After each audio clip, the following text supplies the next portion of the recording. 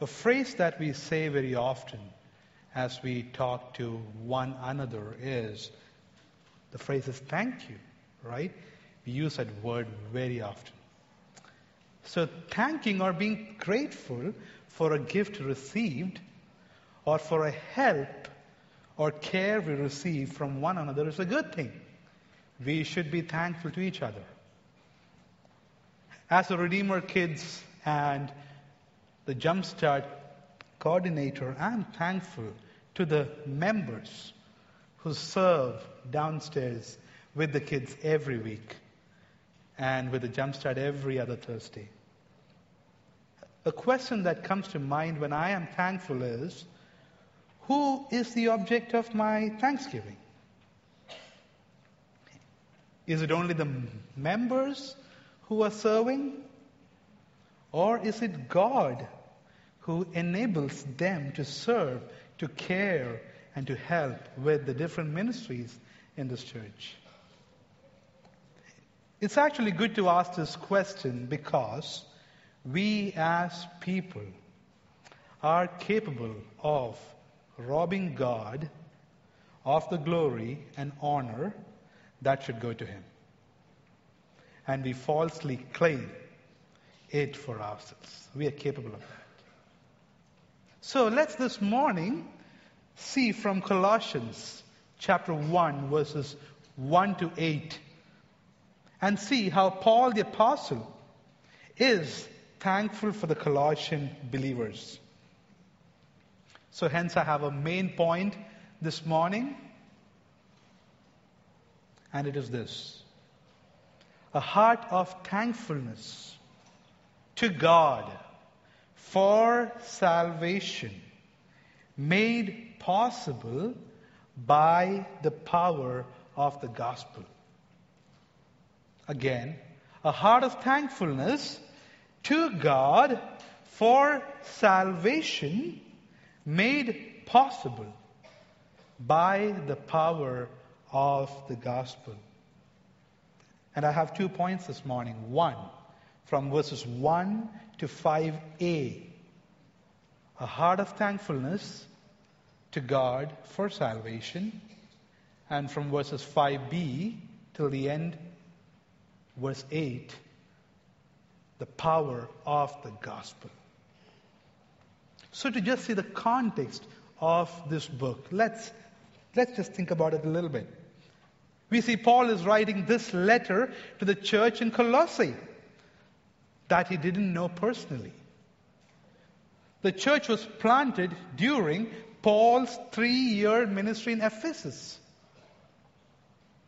And during this time, a man named Epaphras from Colossae heard Paul preaching the gospel in Ephesus and responded to the gospel in faith.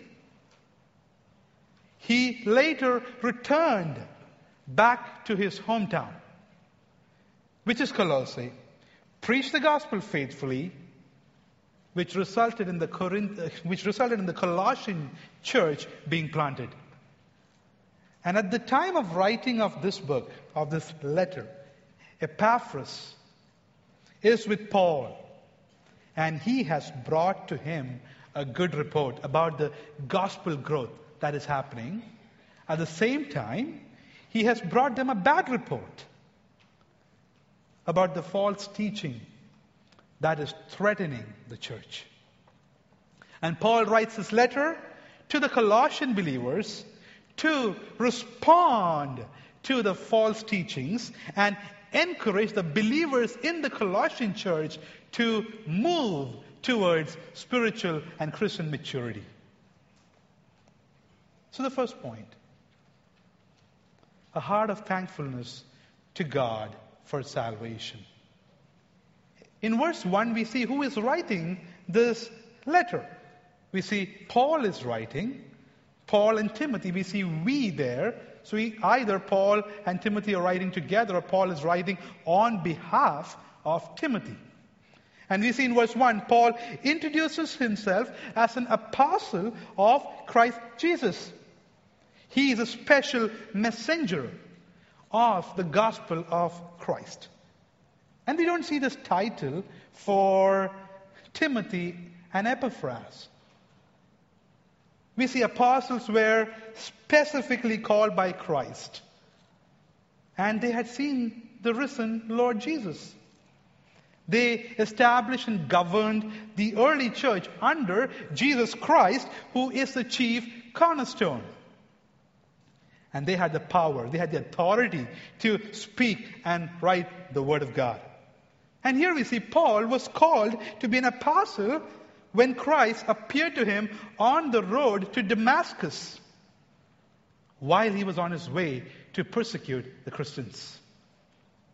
Hence, he became an apostle by the will of God, not by his will, because he was going to hurt the church. It was God's grace towards Paul. And we see Paul also associates Timothy with him in his greetings. And we see Timothy is a dear companion of Paul in his ministry for the sake of the gospel. In verse 2, we see he's writing this letter to the believers in Colossae. We see they are described first as saints. They are set apart and separated group of people by God for His service through His Son, Jesus Christ. They're saints in Christ. At the same time, they are also faithful brothers in Christ in Colossae. They are faithful to God as they have placed their trust and dependence on God. But what is interesting is, at the same time, they are in Christ, they are saints in Christ. At the same time, they are faithful brothers in Colossae. Their spiritual identity in Christ determines how they live their life in this earth. And now he's greeting them. Paul brings grace and peace from God. He says he brings grace and peace from our God. And we see this God is a gracious God. Isn't that amazing? Grace is that amazing act of God by which we belong to Him. And it's a power that helps us sustain, that helps us reach the end. Even this letter from Paul is the grace of God to the Colossian believers. He also brings peace from God. And what is this peace? It is a confidence in the truth that God, who made the promise, who has chosen them, who has elected them, will bring His promises to completion. He will fulfill it. He will make them. He will see them through. It is also an assurance that nothing in this world will ever separate them from the love of God. And verse 3, we see Paul and Timothy says, we always thank God, the Father of our Lord Jesus Christ, when we pray for you. They are thanking God for the Colossian believers. We say they are not with them, and they haven't seen them. And what is interesting is, Paul is now in prison for the gospel. Yet from afar, he thanks God for the Colossian believers after hearing a good report about them. And we see Paul thanks God for them always, or he's thanking God for them continually. And we see whenever he prayed for them, it is known that Paul prayed regularly, probably 3 times a day, which was a customary practice, or more than that. But whenever he prayed, he thanked God for them. Paul's thanksgiving is much broader and much deeper than how we would thank each other. Why? Because the object of his thanksgiving is God. Why? Because all that they are and all that they have is because of God's grace to them. God is described in verse 3 as the Father of our Lord Jesus Christ. the same God is our Father, as we see in verse 2. Isn't that amazing? Our God and the God of our Lord Jesus Christ is one. We have the one Father. And God has made them saints in Christ and has given them grace and peace. It's all from God, and thus Paul just doesn't congratulate them because they have no part in it. It's God's work in their lives. So thanks be to God. We see a tone of rejoicing and praising in this passage. As we saw, Paul is in prison, but yet he is rejoicing and praising God for the good report he heard from Epaphras. But what is interesting is, when he's thanking God for them, the attention, the focus is on God. It's not on who preached and how he preached, what all ways did he preach. It's not about that, but it is about God who has worked the good work in their life. What does our prayers look like? Do we pray for our needs, our wants most of the time? Do we pray for our family, our friends most of the time? How is that looking? Or do we spend time praying for other members in this church and other believers around us in other places and thank God for His work in their lives? Do we do that? Do we thank God when we hear stories of people coming to faith at Redeemer? And when people grow in their love and affection for God? And when people increasingly start hating sin in their hearts by clinging to Christ for holiness? Do we thank God for them? Do we rejoice and do we thank God when we see people looking for opportunities to love and care for each other in our congregation at Redeemer? Do we thank God when we hear of our friends and family back home continuing in the truth and growing in the Lord? Do we thank God for them? Paul has a heart of thanksgiving to God. The second thing I want to see with you in this section is, for what is Paul giving thanks to God?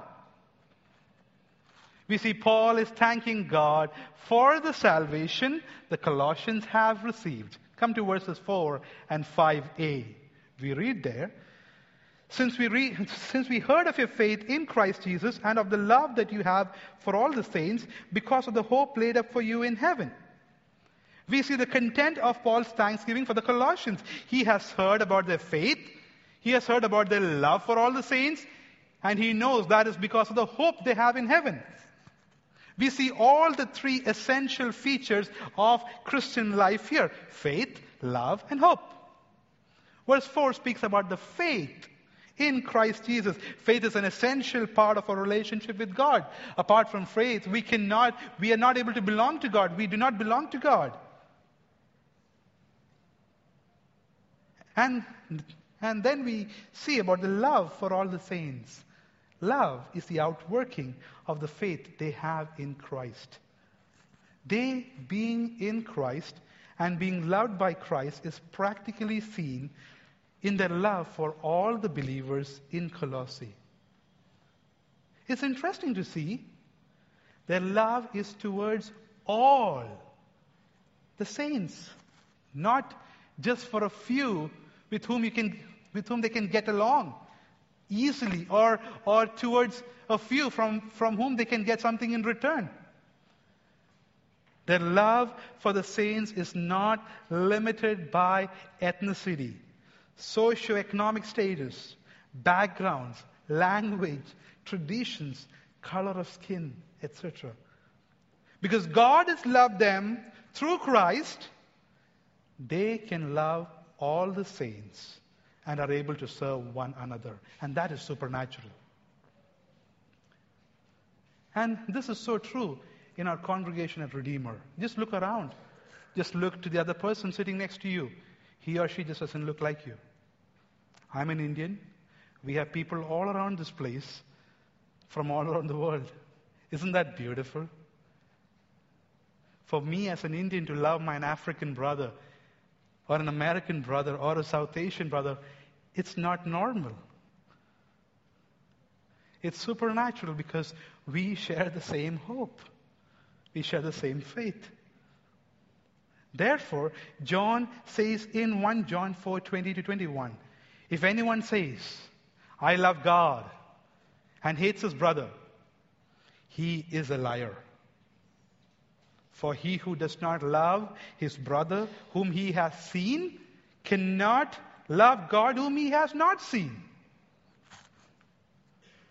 Their love for all the saints was amazing. Just a week back, I was encouraged to see ladies from our church gathering at Happy, our dear sister Happy's place when she lost her dear loved one. It was amazing to see how they reached out to her, booked the ticket for her, got her bags packed, brought in food for her, prayed with her. It was an amazing picture of the gospel. In verse 5a, Paul says that faith in Christ and love for all the saints is because of the hope laid up for them in heaven. And that is interesting to see that both love and faith is a response to the hope they have in heaven. Hope is described as the aim of Christian life. This is very unusual because in 1 Corinthians 13 verse 13, love is mentioned as the greatest of all the three. And in Galatians 5:5-6, we see we hope for perfect righteousness because we have faith in Christ. But here, both faith and love are based on the hope that is set for us in heaven. Paul is emphasizing on the forward-looking, upward-looking character of the gospel message that serves as the basis of the faith and love. This hope is unseen in the future. We have not seen it, but it is sure. It is certain. And this hope can be explained in multiple ways. It can be the final glorification that we are waiting for. It can be the perfect righteousness, the absence of sin that we are waiting and yearning for. And it can be being resurrected in that incorruptible body. And it is eternal life with Christ, seeing the glory of God. What a beautiful hope it is. And Paul further describes his hope by saying that this hope is kept for you in heaven. Not by us, not by our own works, but by the grace of God. The hope we have in Christ is safely kept in heaven, where no one can take it, no one can steal it, which will not be destroyed. It isn't like the faith, it isn't like the treasure that we would always or often would like to keep it in this earth. The treasures in this earth that we hold on to, that we hope for, will fade away one day, will be destroyed. And that's what we see in Matthew 6:19-21. Do not lay up for yourselves treasures on earth, where moth and rust destroy, and where thieves break in and steal. But lay up for yourselves treasures in heaven, where neither moth nor rust destroys, and where thieves do not break in and steal. See verse 21. For where your treasure is, there your heart will be also. The Colossian believers had set their mind on the hope that was kept for them in heaven, rather than on the things of this world. Or in other words, they were heavenly minded and not worldly minded. And thus, Paul is thanking God for them. If you are here this morning and haven't yet put your faith in the risen Lord Jesus Christ, let me ask, where are you putting your hopes for forgiveness and for eternity in heaven? Is it on your own good works? Or anything else in this world? Or is it on Christ, the Son of God, who has taken the wrath of God, the Father, against sinful human beings, who died on the cross on behalf of sinful people like us and has risen back to life from the dead. I plead with you to repent of your sins and put your hope and your faith in Christ, who has paid the penalty of our sins in full. O Redeemer Church of Dubai, where do we set our hopes on? Where is our confidence?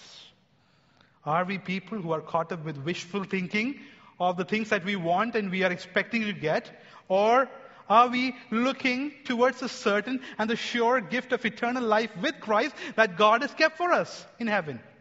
Where is our hope? We are all guilty of setting our hope on things of this world, other than God in this life. We set our hopes on our jobs, our education, our qualifications, our salaries, investments, our spouse, children, or we set our hopes on a better health or a good health or prosperity or more money or a better job and a salary and a car. Where do we set our hopes? Does being heavenly minded mean it is an escapism from our responsibilities on this earth? Because that's how sometimes Christians are viewed. Christians are all about heaven. Because this time when I went back to India, my driver said, "Oh, you don't know this. You don't know that. You are all very heavenly people." No. Being heavenly minded only causes us to be more fruitful in this earth. By being focused on the hope in Christ, we can love God more. We can love others more. While we are here, we become more useful to God and for others in this world. When we set our eyes on the hope of eternal life with Christ in heaven, we are able to go through persecution and even face death for the sake of the gospel with joy and peace. That's why Christians, when the sword is put on their neck, they're about to die, they still smile because they have set their eyes on the hope that is kept for them in heaven. When we set our eyes on the hope that is kept for us in heaven, we are joyful, we are hopeful in Christ in times of sufferings, pains, hurt, even though it is so, so real. We are able to love and care for one another in our congregation, irrespective of who the other person is. We are able to reflect Christ and glorify Him in our marriages.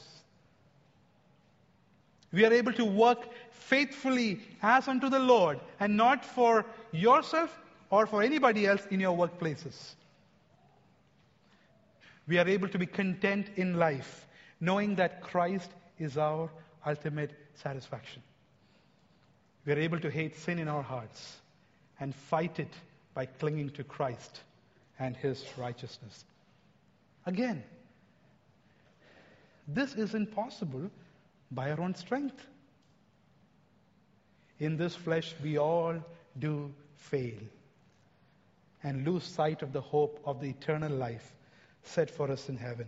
But praise be to God, we have hope in Christ. We have Christ to whom we can draw near and repent, seek forgiveness, and continue trusting in Him because Christ has paid the price in full. Praise the Lord. A heart of thankfulness to God for the salvation. Now, how is this all possible? That's my second point. The salvation is possible by the power of the gospel. Let's come to verses 5b to verse 8. The salvation for which Paul and Timothy is giving thanks to God for the Colossians is made possible by the power of the gospel, which is the Word of God. And hence I want to see two things with all of you today. Two things here in this section. One, what is this gospel? And second, what is this gospel doing? First, what is this gospel? Come to verse 5 and 6. Of this you have heard before in the word of the truth, the gospel.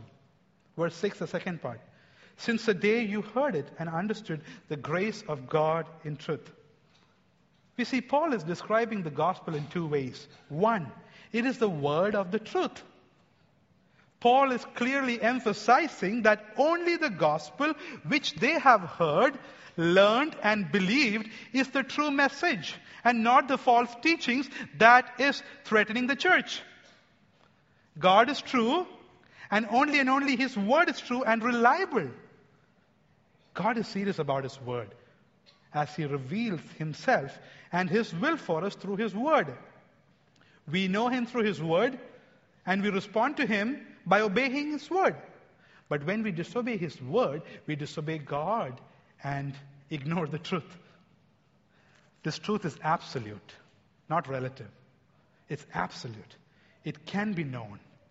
And it is relevant for all people at all times. The second description about the gospel is the gospel message is the grace of God in truth. The gospel is also the message of God's grace. It is the good news that God, who is holy, who is righteous, has still shown His love and grace to people like us who are by nature sinful and deserve death. Now, how has He shown His grace to us? By the death and by the resurrection of His Son, Jesus Christ. The sacrifice of Christ on the cross and His resurrection from death is the greatest act of mercy we can ever think of. Thus, this gospel message requires a response. Those who repent of their sins and put their faith and trust in Jesus, their sins are forgiven and are promised the hope of eternal life with God after death in this world. But those who do not repent and put their faith in Christ, eternal death in hell, the judgment of God waits for you. If you are here and haven't repented and put your faith in Christ Jesus, I plead with you to know that only God can save you from your sinfulness, and hence repent and put your faith in Jesus for forgiveness and for eternal life. This gospel is not man-made. It is the Word of God. It is true, and it displays the grace of God. And that's why we at Redeemer strive hard to be Word-centered. That's why we give importance to the preaching of God every Friday. That's why we give importance to small group meetings. That's why we give importance to discipleship, where men meet with men, ladies with ladies. They sit together, read the Bible, learn it, they teach each other, and they share their life and pray with each other. And that's why we encourage gospel conversations. And today, after the service, when people go to Al Ghurair, that's what is going to happen. Gospel conversations. Encouraging each other in Christ. The gospel is the word of truth and the message of grace. But then, what is this gospel doing? The gospel was preached to them. Come to verse 5 and 6. Of this you have heard before in the word of the truth, the gospel, which has come to you, as indeed in the whole world. It is bearing fruit and increasing as it does among you, since the day you heard it and understood the grace of God in truth. The gospel came to them through the preaching of Epaphras, who preached it to them. Look at verse 7 with me. Epaphras brought the gospel to the city of Colossae. He heard it from Paul at Ephesus and responded with faith.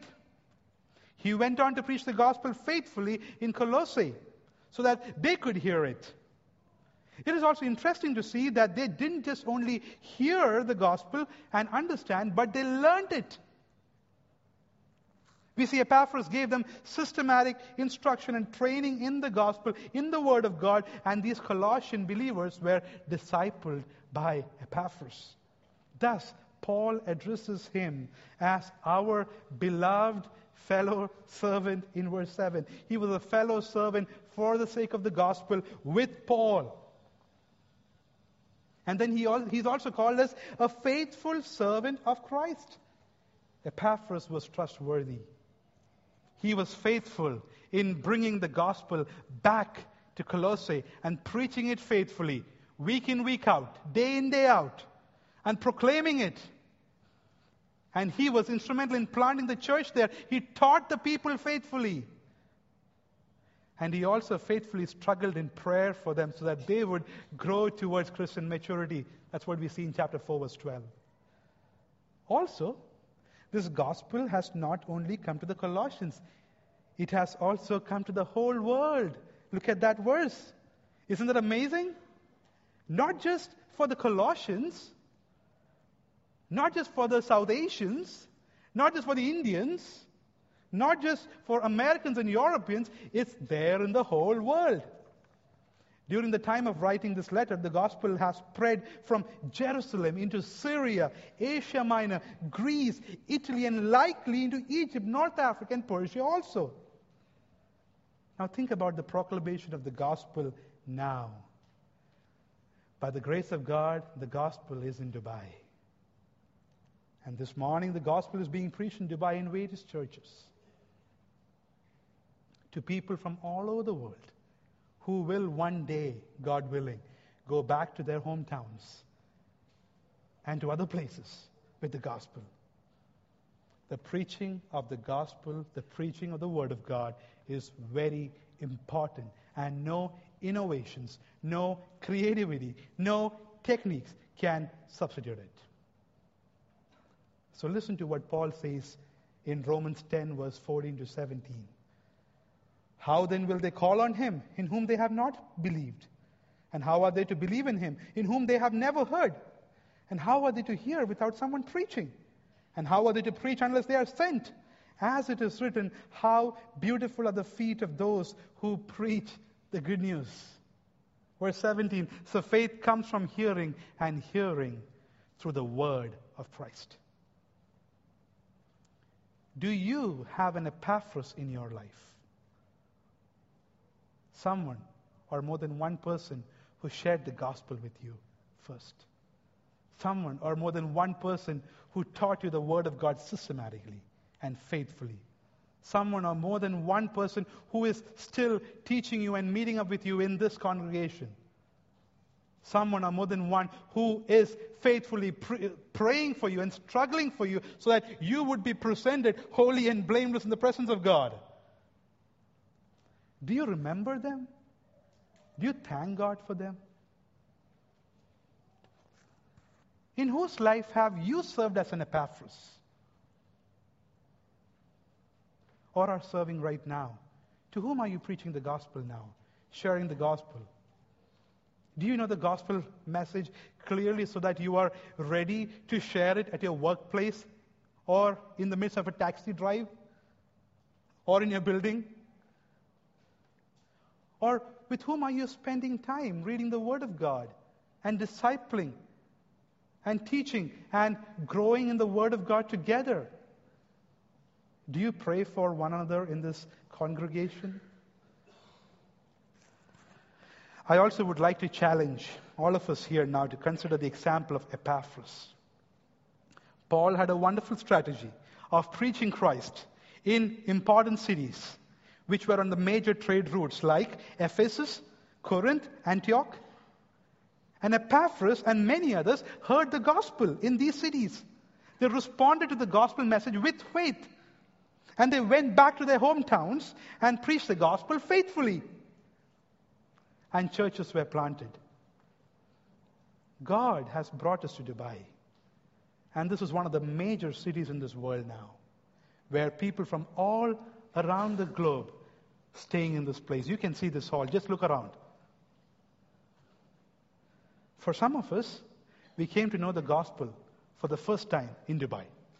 And for many of us, like me, It was in Dubai that I understood the beauty and the power of the gospel, that I grew in my love and affection for God as a family. I want to ask you one question.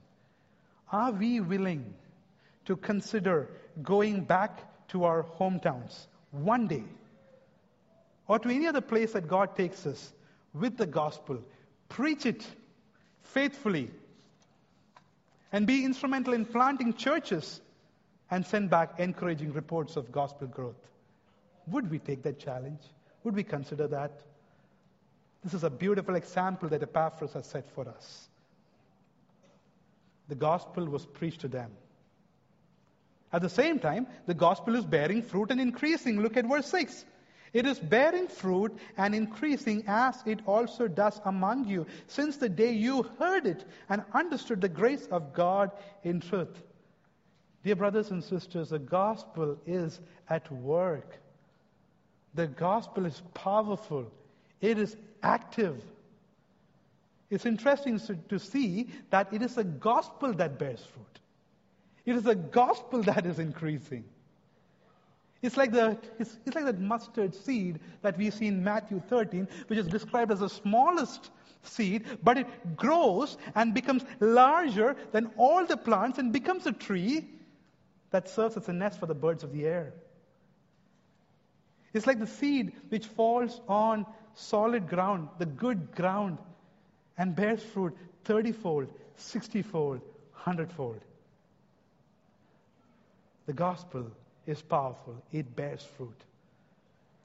The gospel is also increasing, which can mean two things here. One, the people in Corinth, the people in the church in Colossae are growing in their understanding of God, which leads them to live holy lives towards Christian maturity. And second, it can also mean that the gospel is increasingly being proclaimed and preached all over the place.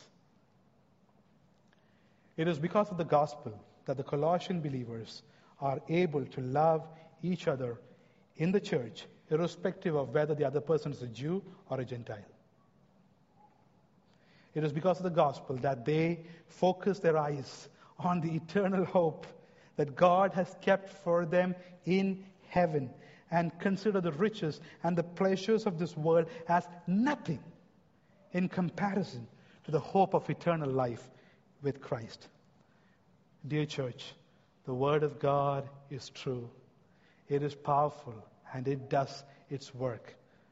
And that's why Jonathan Leeman, in his book Reverberation, says, God's Word, working through God's Spirit, is the most powerful force in the universe and in the church.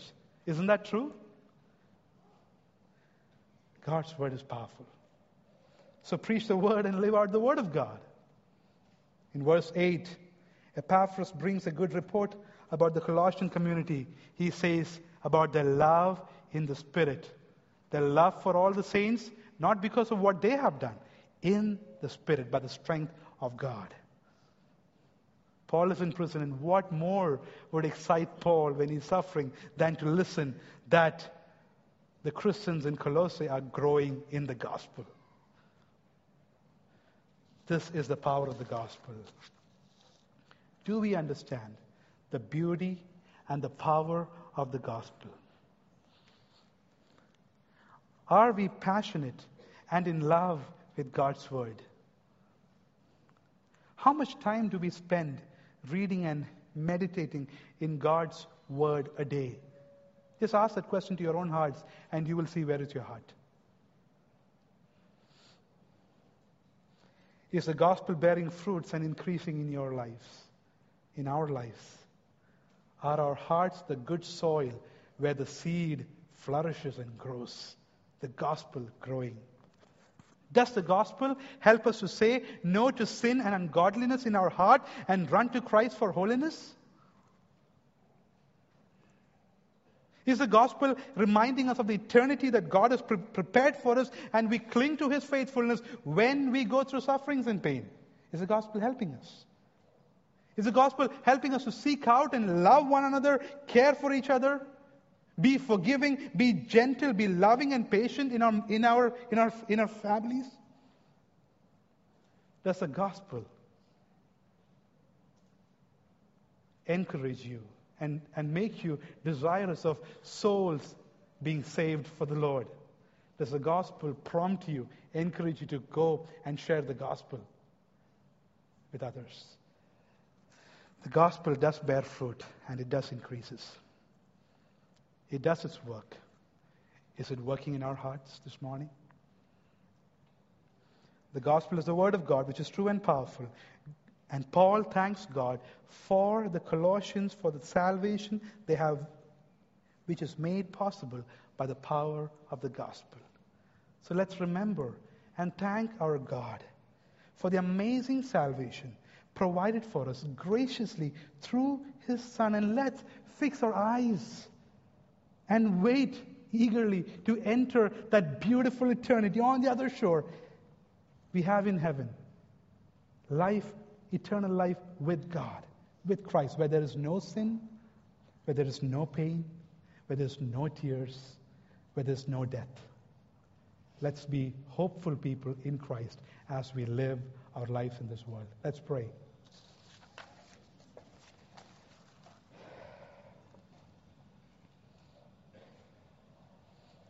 Gracious Heavenly Father, we are thankful for your word this morning. Thankful for the gospel that you have given us. Thankful for the faith and the love and the hope that you have given us, Father. It's not our own work, it's your work in our lives. So we thank you. Help us to be people who are thankful and joyful and praising you, Father. Help us to bear fruit in our lives. Help us to be reminded of the gospel. Help us to be hopeful people. Help our eyes to be fixed on the hope, the eternal life with you that you have provided for us as we lead our lives in this earth now. Help us to be faithful peoples, striving hard for humility, for patience, for integrity, for holiness. In your name we ask all of these things. Amen.